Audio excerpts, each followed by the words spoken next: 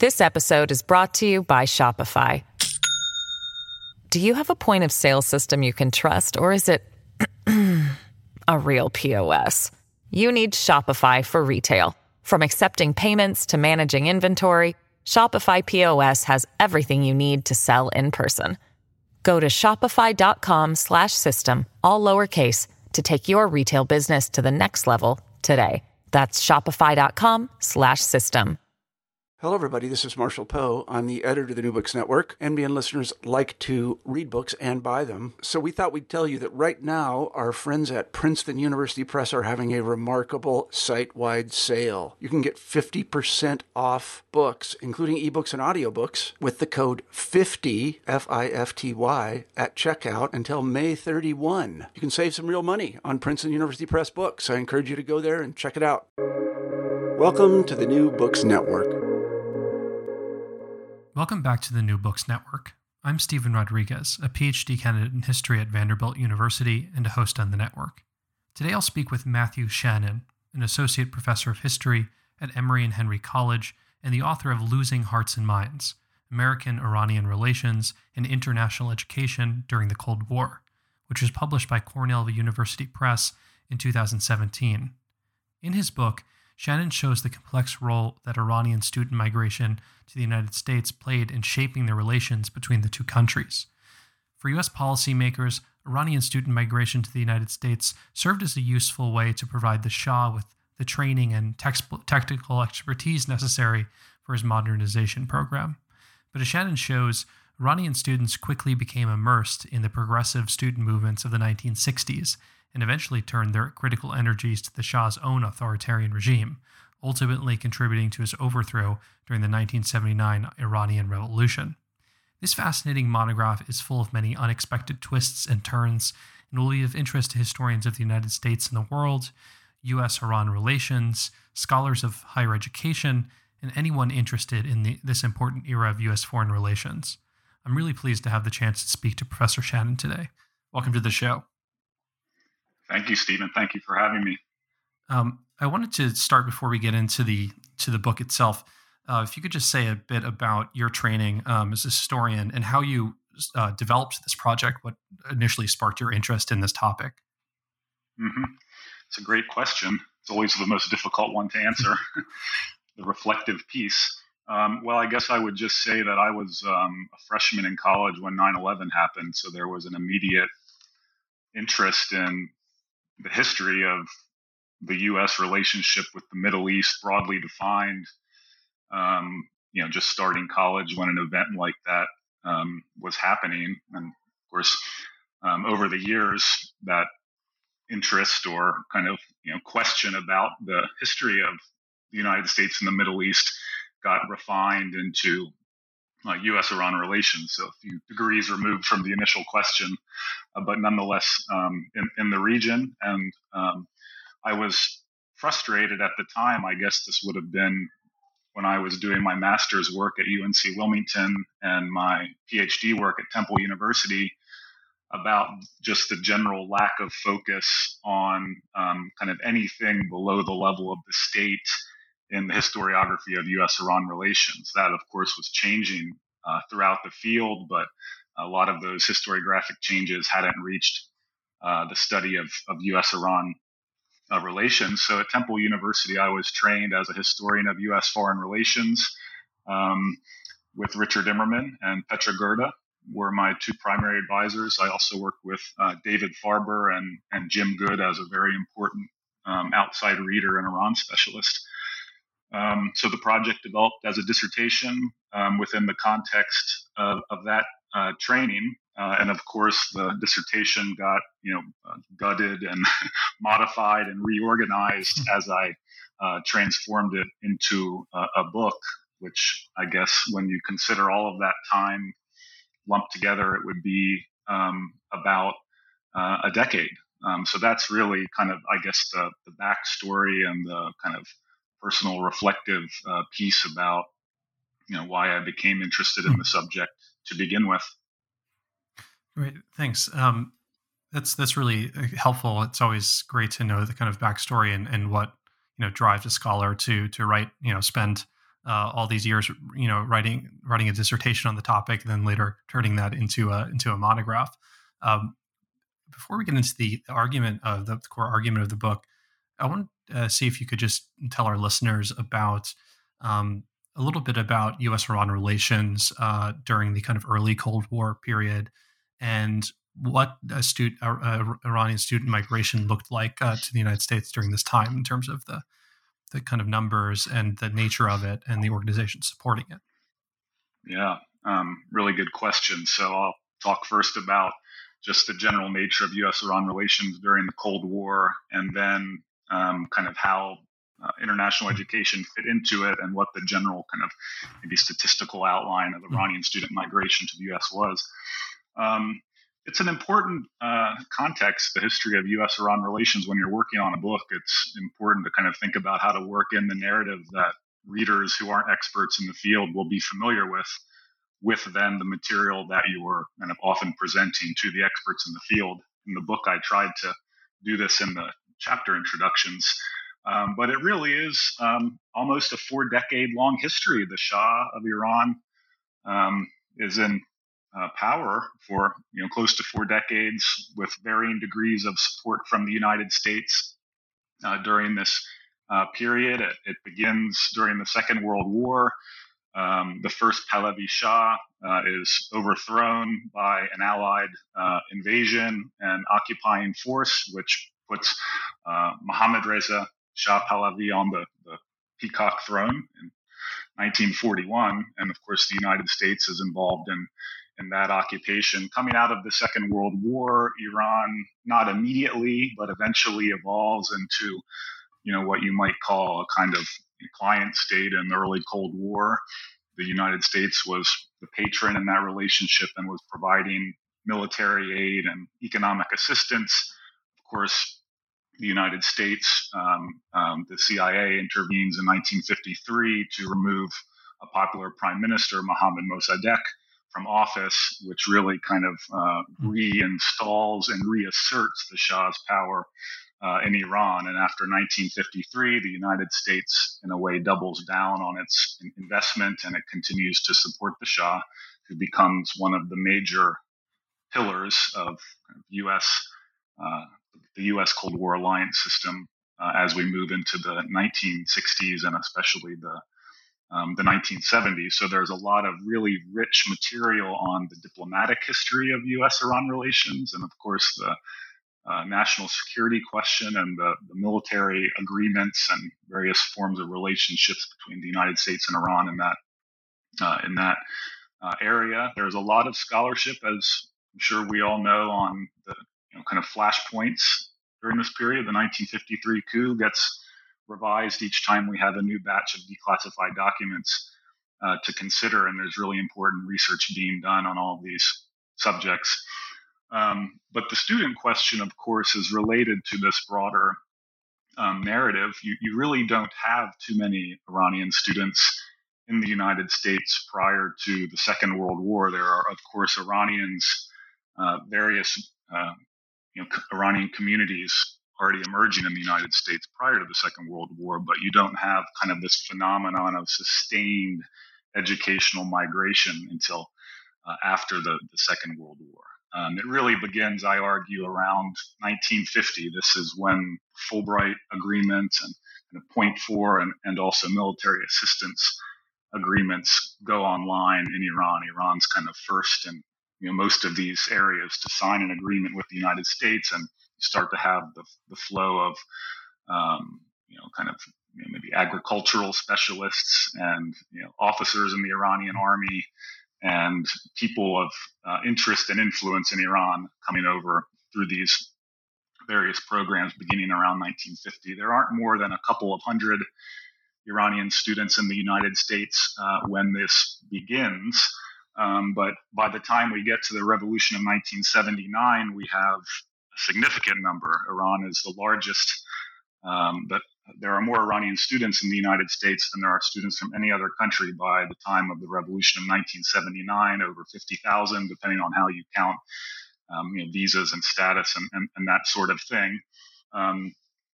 It grows over time, just kind of roughly speaking, we can say about 5,000 Iranian students in the U.S. around 1960, maybe 12 to 15 around 1970. And then, of course, there's an explosion in the 1970s for a lot of different reasons that takes the number much higher.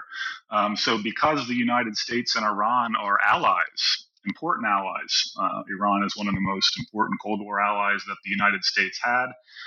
There is kind of an international infrastructure that provides for the movement of people and ideas between those countries. And of course, kind of within that kind of context, there's a lot of room for maneuvering, and people have their kind of own ideas and explore their own kind of interests and advocate for their own positions as they kind of move between the United States and Iran. So I would say that's how the student migration story relates to the kind of broader narrative of the U.S.-Iran relationship during the Cold War that maybe more people are familiar with. Great, thanks. I want to now kind of move more towards the central argument of the book. I think something that I really liked about the book is the way you show how the imagined utility that U.S. policymakers thought that international education, student migration in particular, would have on U.S.-Iran relations, it didn't turn out the way they quite expected. And you show the great irony there. So with that in mind, could you kind of just walk us through what happens? What is the kind of imagined utility of sponsoring Iranian students come to the United States, and then what ends up happening once they come to the U.S. and later when they return to Iran? Mm-hmm. Okay. We'll try to do all three of those. So there is a history of, the U.S. and various state and non-state American actors promoting educational ties between the United States and the world. And we have, a lot of, when I was writing this book, a lot of the best histories were on, for instance, kind of U.S.-China educational relations and various kind of educational relationships that existed, maybe in the early 20th century or whatever it may be.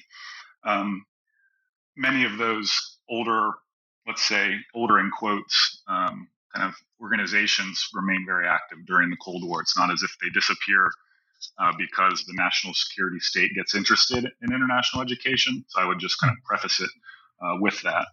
But the idea is that just like perhaps in the 30s, the U.S. government believed that educational ties might be a way to combat fascism in the Western Hemisphere or promote intra-American ties or whatever it may be. In the early Cold War, the idea was that with countries like Iran, over 6,000 miles away from the United States, that education would be a way to kind of bind together partners in this Cold War alliance system. In the early Cold War, we know the United States was alarmed that the Soviet Union seemed to have the edge in a lot of cultural programming and the support of various student and worker organizations and all of it. So by the time we get around 1950, kind of let's just think about that date, we have the Truman administration kind of thinking about how it can regain its footing in kind of non-military Cold War competition. It's a difficult thing to do, especially once we get into the McCarthy era. But nonetheless, this is kind of what Truman is thinking about. He articulates it in the point 4 and his inaugural, and in a lot of other ways. So the idea is that the United States can kind of use these non-military kind of initiatives, the so-called fourth dimensions of U.S. foreign policy, to kind of regain the advantage vis-a-vis the Soviet Union in areas that weren't about nuclear competition or military might. This happens in other ways. I mentioned kind of point 4, Fulbright.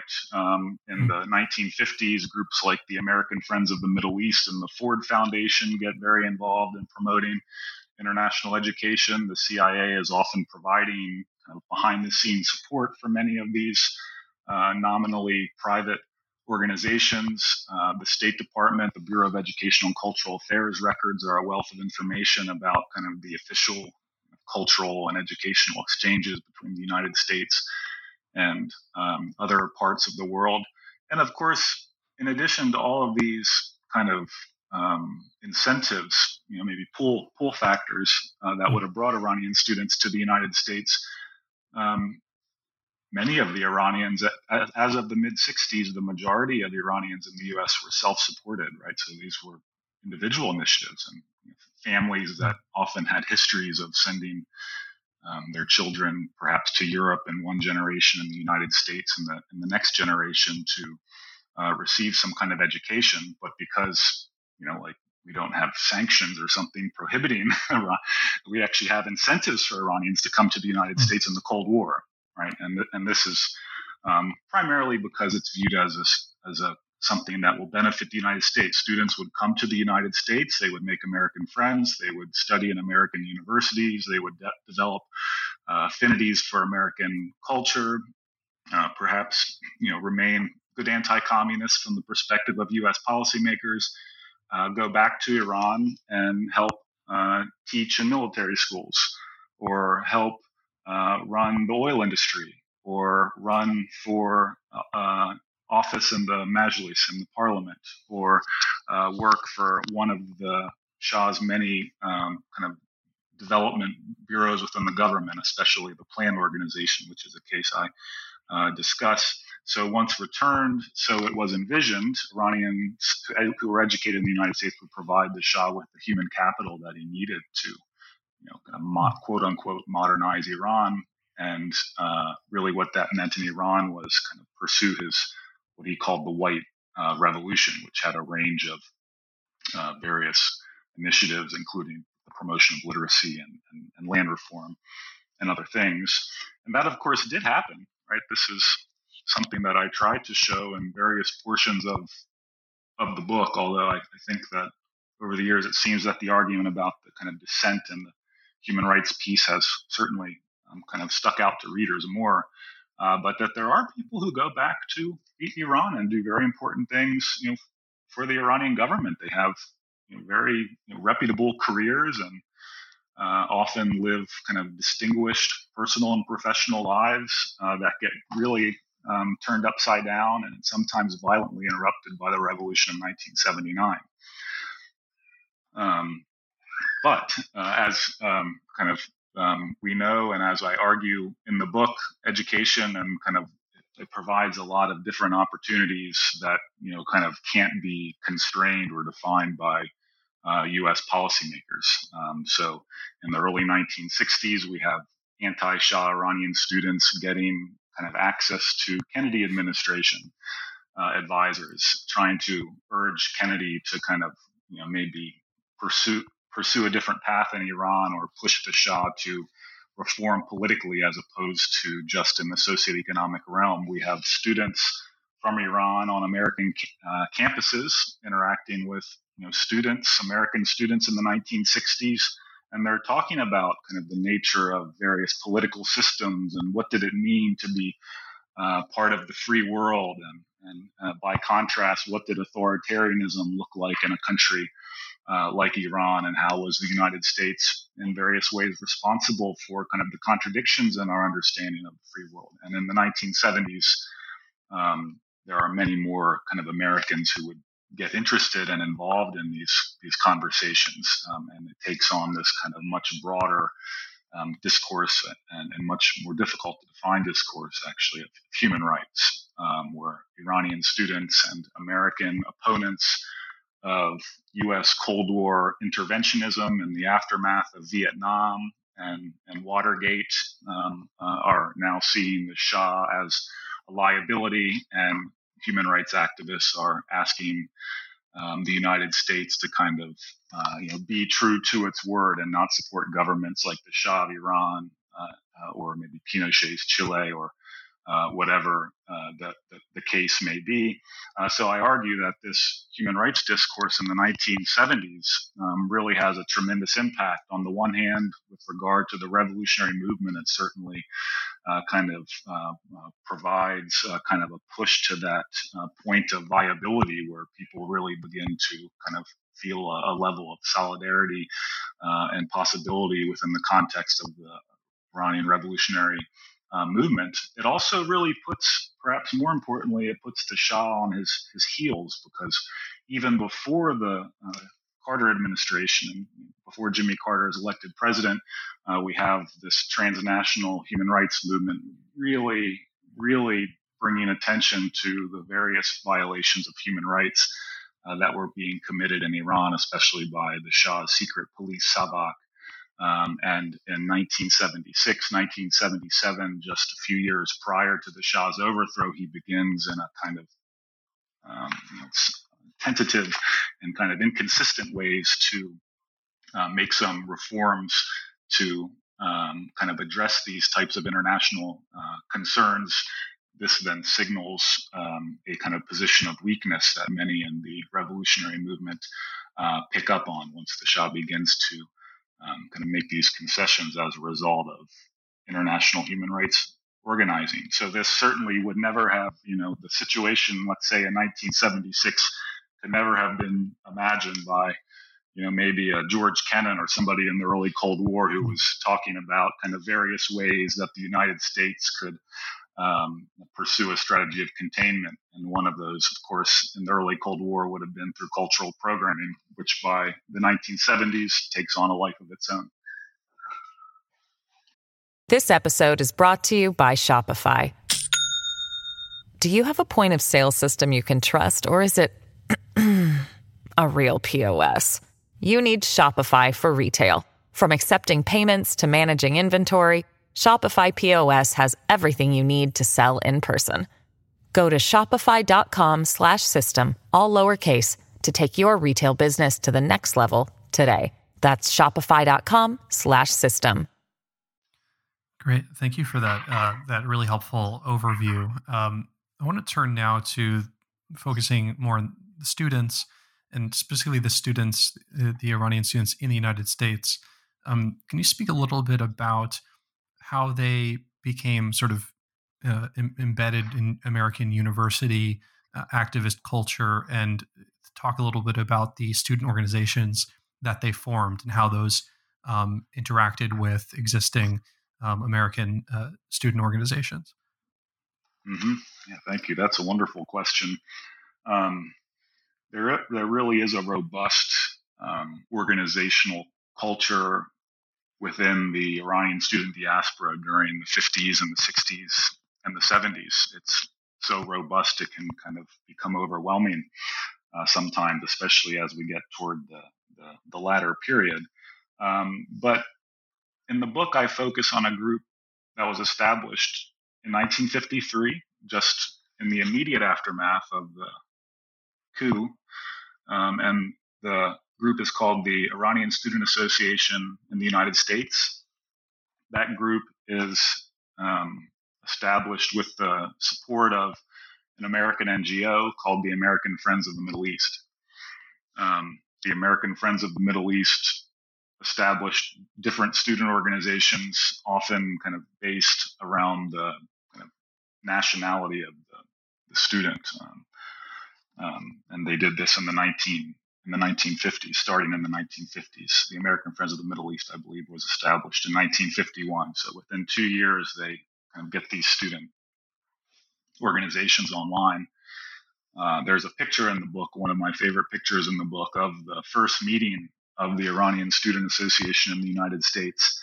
And the meeting was in Denver in August, maybe early September 1953. And it's just a stunning picture. There's so much to analyze in it. You could probably write a section analyzing that image and who's in it and who is not in it and all of it.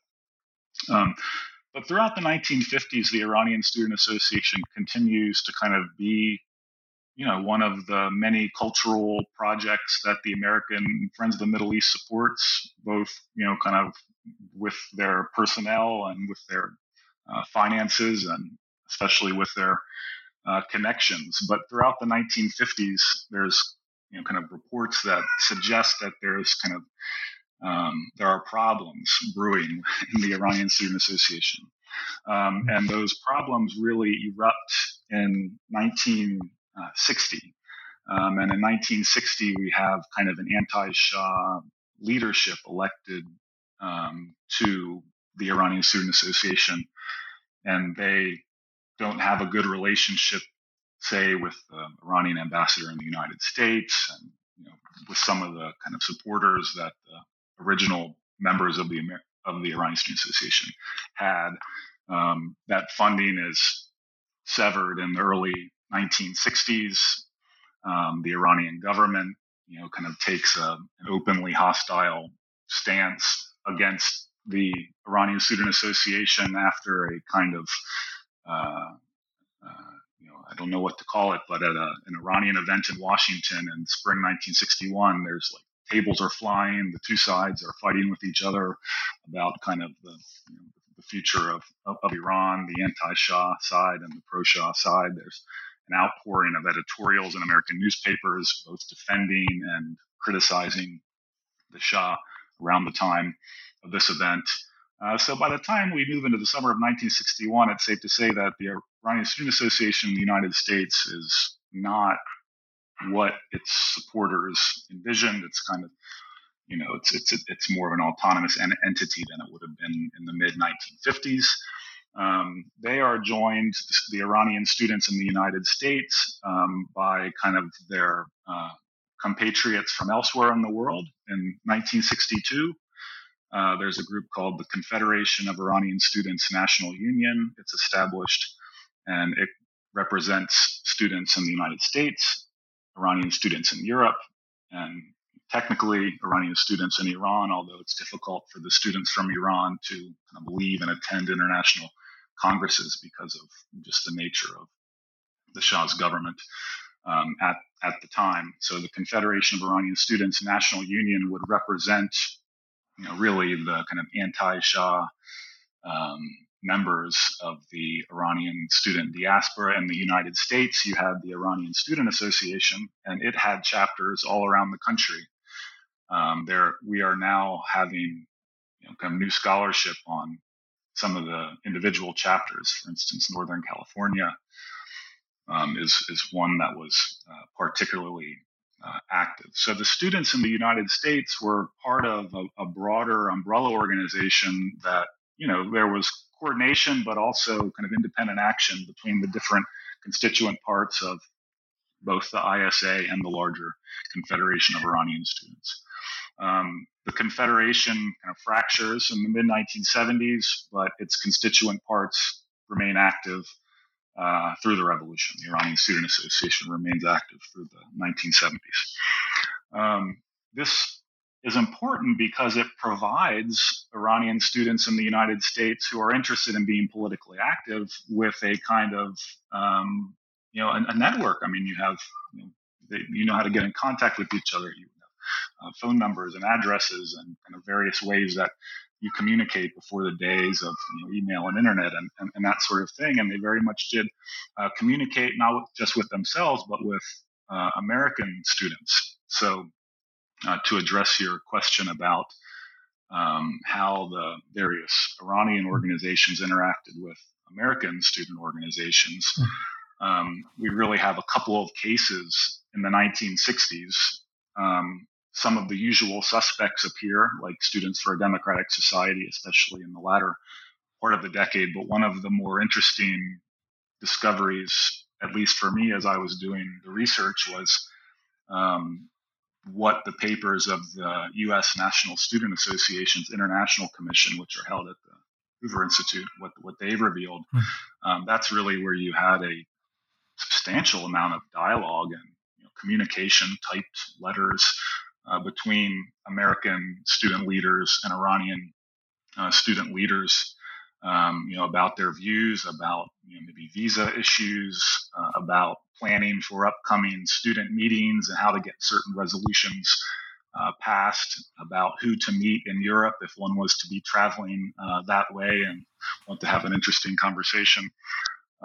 So through 1964, 1965, the first half of the 1960s, so those first couple of years after the Iranian Student Association kind of goes rogue from its patrons, the group is in communication with the U.S. National Student Association, which is the official union of students in the U.S. at the time.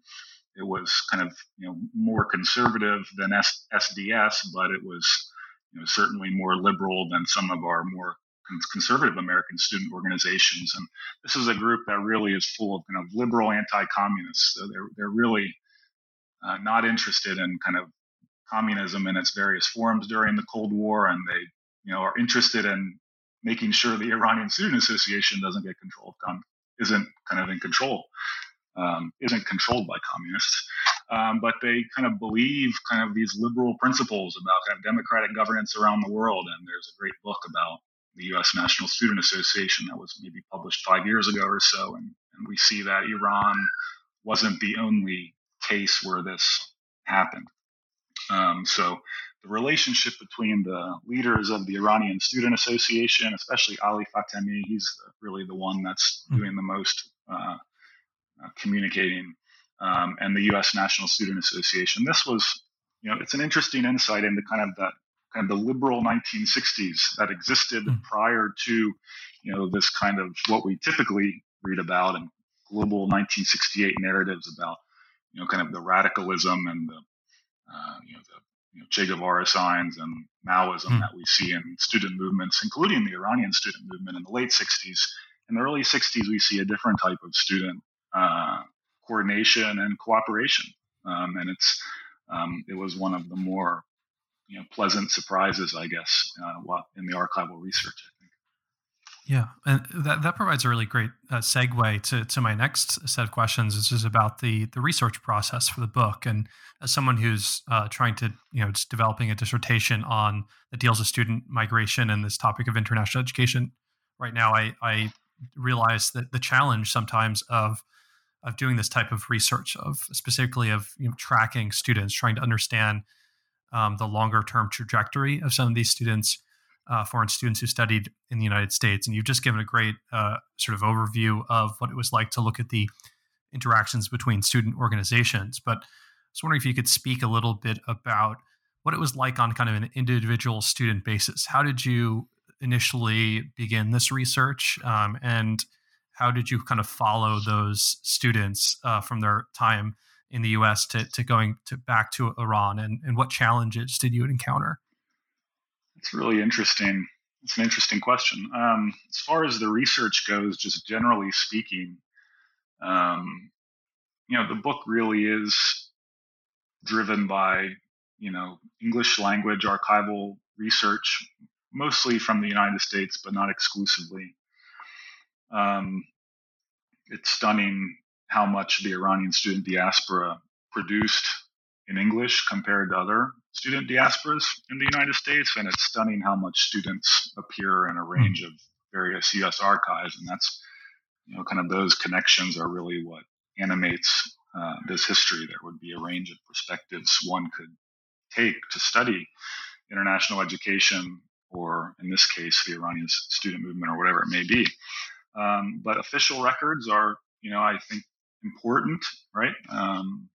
The Bureau of Educational and Cultural Affairs records are significant, and the aid mission records that exist at the National Archives, I think, provide a lot of information. Fulbright records and kind of exit essays that various individual kind of grant recipients might write, or biographical information you receive.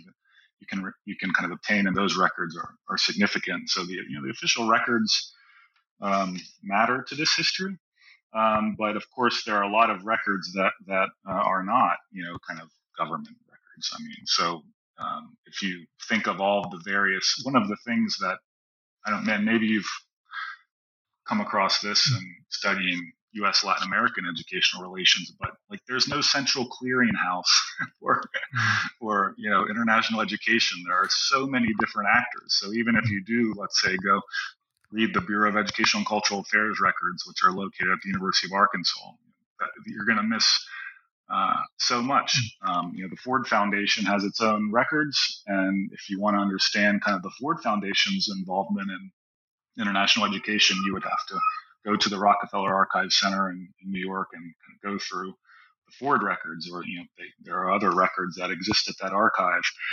I mentioned kind of private collections, papers of organizations like the U.S. National Student Association, or William Douglas, the Supreme Court Justice, was really interested in Iran, and he had kind of a lot of really wonderful documents and letters. So I guess what I'm saying is that there's a mix of state and non-state kind of records that are going to give you very different perspectives.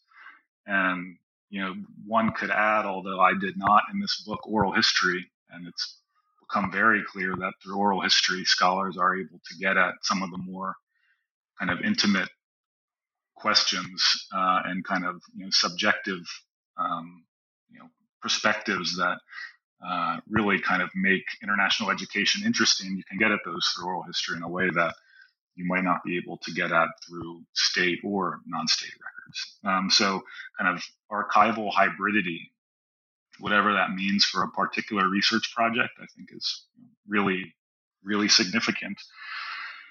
How to kind of use those documents or whatever sources we may have to trace individuals through the whole history is, a really difficult thing to do.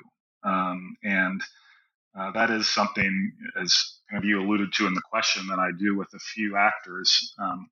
Two of the most significant members of the kind of anti-Shah group in the Iranian Student Association early 60s were Ali Fatemi and Sadek Gobzadeh.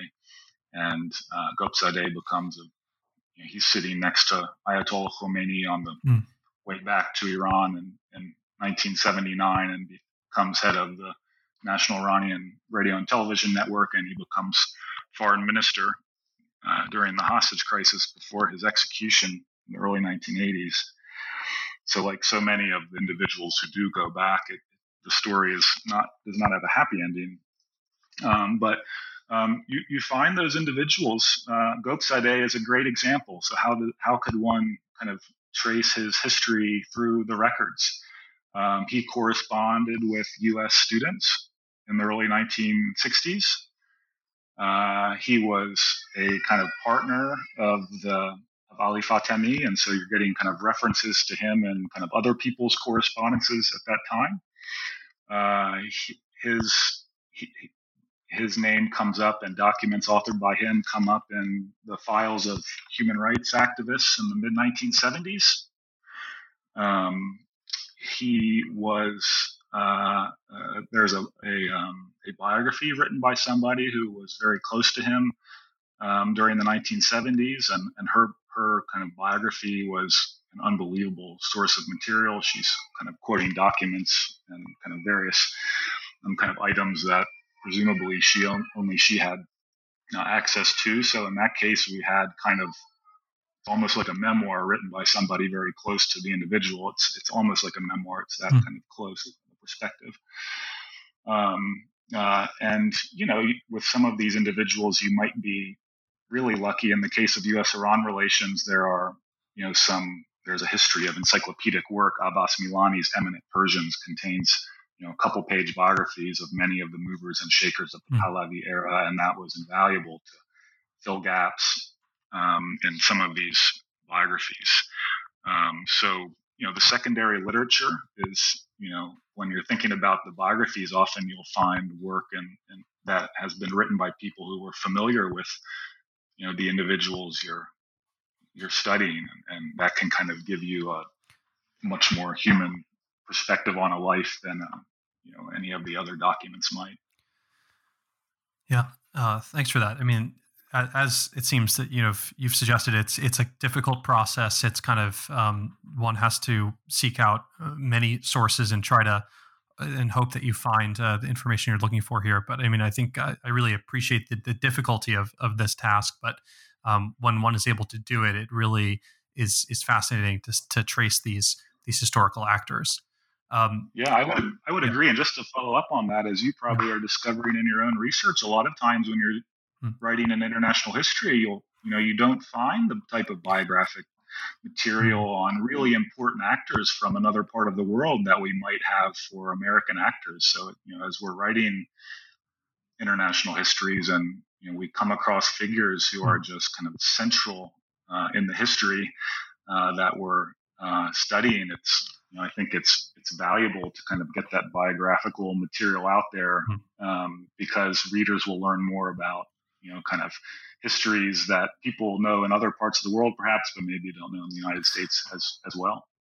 Yeah, no, absolutely. And I think in the book you do a really great job of combining, sort of balancing the high level institutional history of international education and the kind of State Department aspect with those individual stories. And I think it makes it so enjoyable to read, to have that kind of these historical the set of historical actors here, not just necessarily sort of elite actors working for either of the two governments, but also these students. And I think that's something I'm certainly striving for in my work.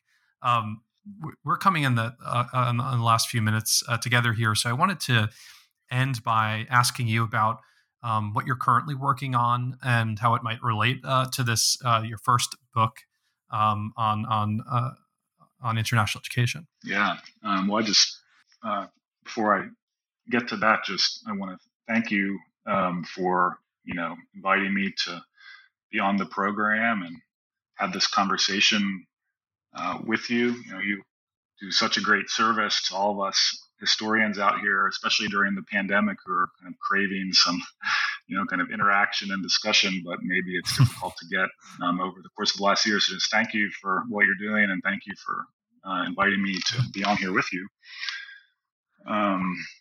As far as future research, I really have two projects right now. One is more immediate. It's an edited book. It's called American-Iranian Dialogues from Constitution to White Revolution, and it'll be part of Bloomsbury's New Approaches to International History series.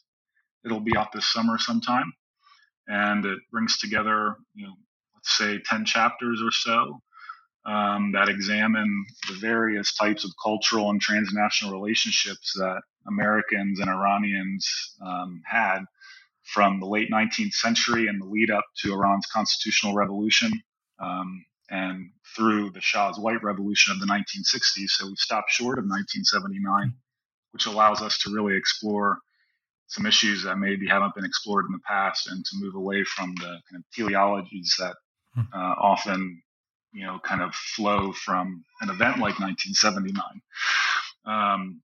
So that's an exciting project, and it's just great to be a part of this and to work with this great group of scholars. In a more long-term sense, although not that long-term, I'm working on a monograph, and it's on American missionaries in Iran in the mid-20th century. It's called Mission Manifest, and it looks at the missionaries, the broader American mission, and the kind of colony of Americans that existed in Iran in the 40s, 50s, and 60s. So if Losing Hearts and Minds looked at Iranian students coming to the United States, this next project looks at kind of the other side of the coin with the Presbyterian American missionaries who went to Iran and engaged in a range of activity through the entirety of the Pahlavi period.